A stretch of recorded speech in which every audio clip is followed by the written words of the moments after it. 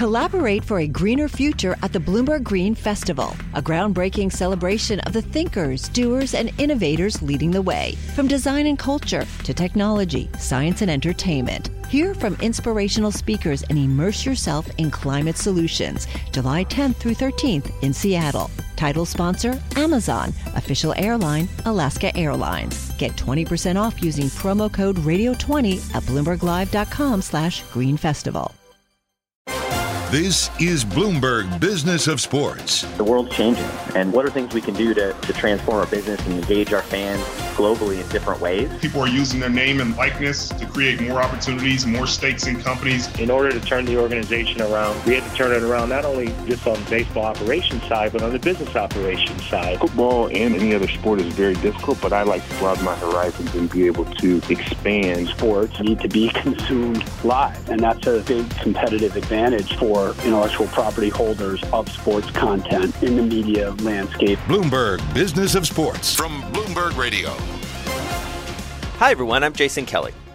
And I'm Mike Lynch. And I'm Michael Barr, and this is the Bloomberg Business of Sports, where we will explore and talk to some of the biggest players in the industry. Absolutely, and it's such a fun time of the year, so much anticipation, guys, of what's going on.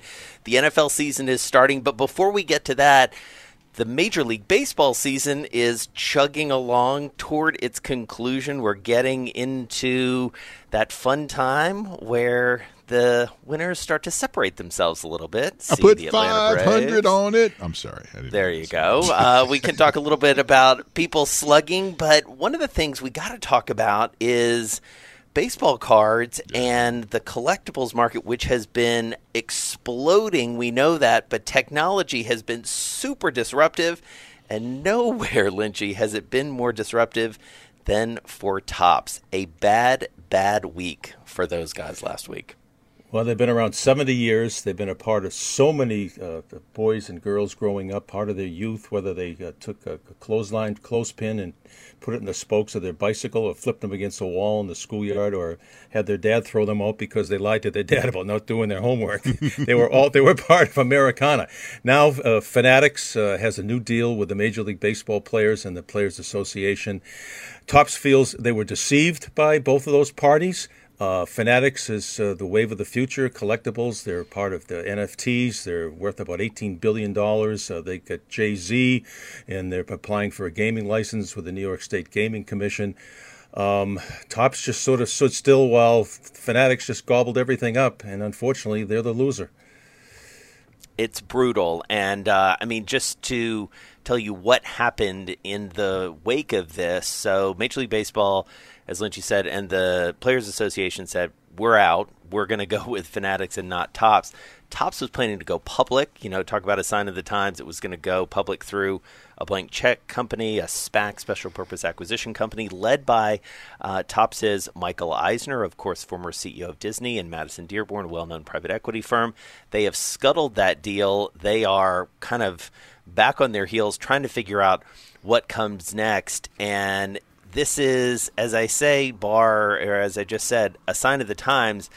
But, man, a really tough beat for Topps, a very well-known company, as Lynchy said, founded in 1938. But hard to see how they come back from this. I'm saying a prayer that it's not the end of Topps because, that was part of my childhood, growing up with the Topps baseball cards. It was just part of the memory of being a kid.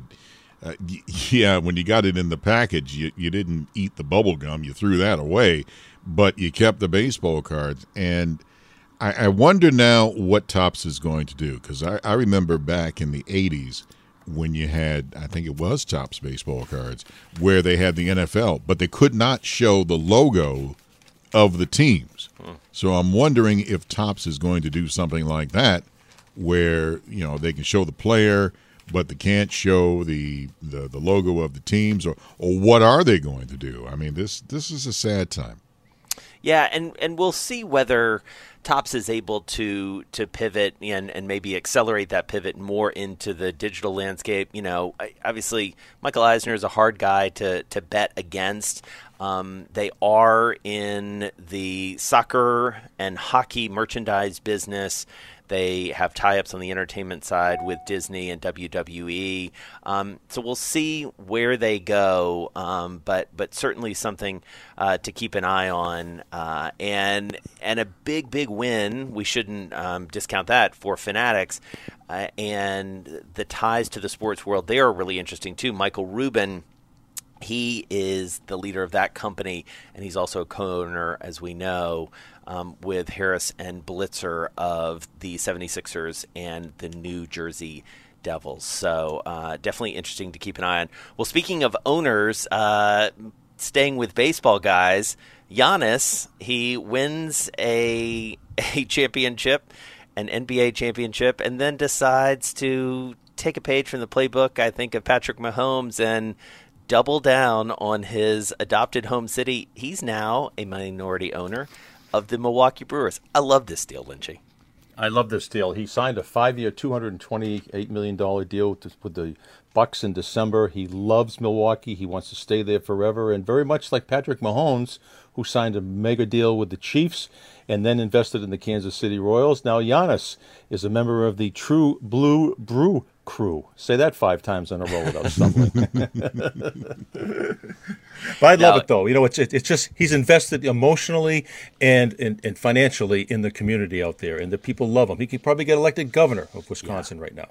Well, it's a great move, too, I think. I mean, one of the ways I think about this, because, as you guys know, I'm obsessed with Wall Street, having covered that for a long time. The Brewers, they are owned by Mark Adonasio, well-known private equity and credit investor, and his ability to woo, I guess, or to at least take that phone call from Giannis when he expresses some interest. It was interesting. I saw in some of the reporting that I guess for one of the key games, there were a bunch of the Brewers who were in one of the suites there at Fiserv Arena. Yeah. Watching on as their future colleague was putting up an unbelievable series. He obviously was the series MVP. And Giannis, there's a great new biography out about him. He is the man of the moment, that is for sure. And I just love to see these guys, these athletes, not just being endorsers, but being owners. I think we're seeing a very, very interesting moment when it comes to the world of sports. This, of course, follows, close to home there for you, Lynchy, LeBron James and Maverick Carter becoming minority owners of the Boston Red Sox. They were already part of Fenway Sports Group and had an ownership stake in the Liverpool Football Club over in England. But more recently, they sort of recut their deal, or their deal was revised to include the Red Sox. These guys know what they're doing, and there's a lot of speculation that down the line you will see LeBron and Maverick and their crew probably owning an NBA team as soon as LeBron is done playing. So this feels like the future in many ways. So it's good to see Giannis be a part of it. You bet. I mean, you can bank on them owning an NBA team. I can almost guarantee that's going to happen with the Fenway Sports Group. Right, yeah. Hard to see how that doesn't happen, and a lot of ownership stakes trading hands these days, whether it's small or majority ownership stakes. All right, let's talk a little bit about the NFL. Lynchy, the storyline always seems to go right through your town. There are a lot of compelling storylines, but the Patriots never fail to disappoint. Well, I just got an email from the New England Patriots. This is sort of breaking news right here. 10:44 a.m. as we are taping this on a Monday morning. And I'll read it in quote. On Saturday, Cam Newton traveled to a club-approved medical appointment that required him to leave the New England area. He received daily COVID tests, which are all negative. Due to a misunderstanding about tests conducted away from NFL facilities and as required by the NFL NFLPA protocols, Cam will be subjected to the 5-day entry cadence process before he can return to the facility. He will continue participating virtually in team activities and return to the facility on Thursday, August 26th, which is when they play their final preseason game, I believe, against the Giants at 6 p.m. So it looks like Newton would be out of that game. Interesting. Always a twist and a turn. And we're going to go deeper on the Patriots later on this week on Wednesday. Be on the lookout for a podcast with Jeff Benedict. He is the author of The Dynasty. It is going to be out in paperback on September 7th. And that date, Lynchy, you're going to be IRL, as the kids say, with Jeff Benedict. Tell us about that. Yeah, well, it's coming out in paperback, and he was kind enough to send me an email and asked if I would join him. Simon & Schuster suggested that he have someone sit with him and interview him about the book and then take questions from a live audience. So we're going to be in Plainville, Mass., which is the next town over from Foxborough, at a bookstore called An Unlikely Story, Tuesday, September 7th at 7 p.m., and if you've ever heard Jeff Benedict on any of our shows or anything, you could listen to him for hours. He doesn't waste any words. He wastes no words in the book, and he wastes no words in his interviews. And I'm looking forward to sitting down with him, and it should be a fun night, because this book, even if you're a Patriot fan and you think you know everything about the Patriots, you'll want to read it. If you hate the Patriots, you'll love the book, and you'll hate the Patriots even more.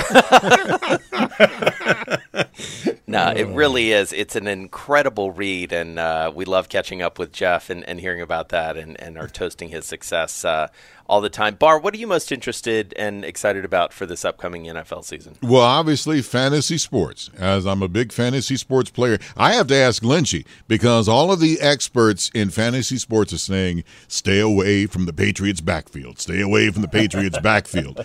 And I get it, because it's almost a rotation going on in the backfield. But one thing that I enjoy about fantasy sports, especially in the NFL, you watch those games that you would never, ever watch before. I mean, you're watching, some team against some other team that's low in the rankings, but because of fantasy sports, the ratings are going to be there. And that's something that people need to understand about not just fantasy sports, but betting in general. This is why it's off the chart. People are going to be in-game betting on some of the sorriest games that are going to be out there, especially late in the season. Well, and if you want to get a little bit of a fix and a little bit of a window into the mind of Michael Barr and his fantasy work, check out the podcast and the weekend radio show from this past weekend, our conversation with Chris Collinsworth, where Chris Collinsworth gives Michael Barr a money-back guarantee. So you got to write that down, and I know that subscription has already been processed, Barr, so we're looking forward to seeing you win the Bloomberg Fantasy League this year. All right. Have a great week, everyone. We'll be back with you later on this week with Jeff Benedict. This has been the Bloomberg Business of Sports, and you can follow our podcast every Monday, Wednesday, and Thursday. I'm Michael Barr on Twitter at Big Bar Sports. And you will not be disappointed, I guarantee it. I'm Mike Lynch. You can follow me at Lynchy WCVB. And I'm Jason Kelly. Follow me at Jason Kelly News. You're listening to Bloomberg Business of Sports on Bloomberg Radio around the world.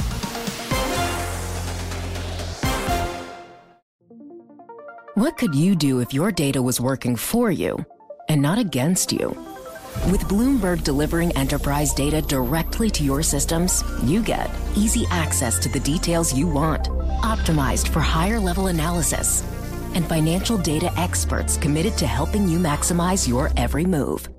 Our data is made for more, so you can show the world what you're made of. Visit Bloomberg.com/enterprise data to learn more.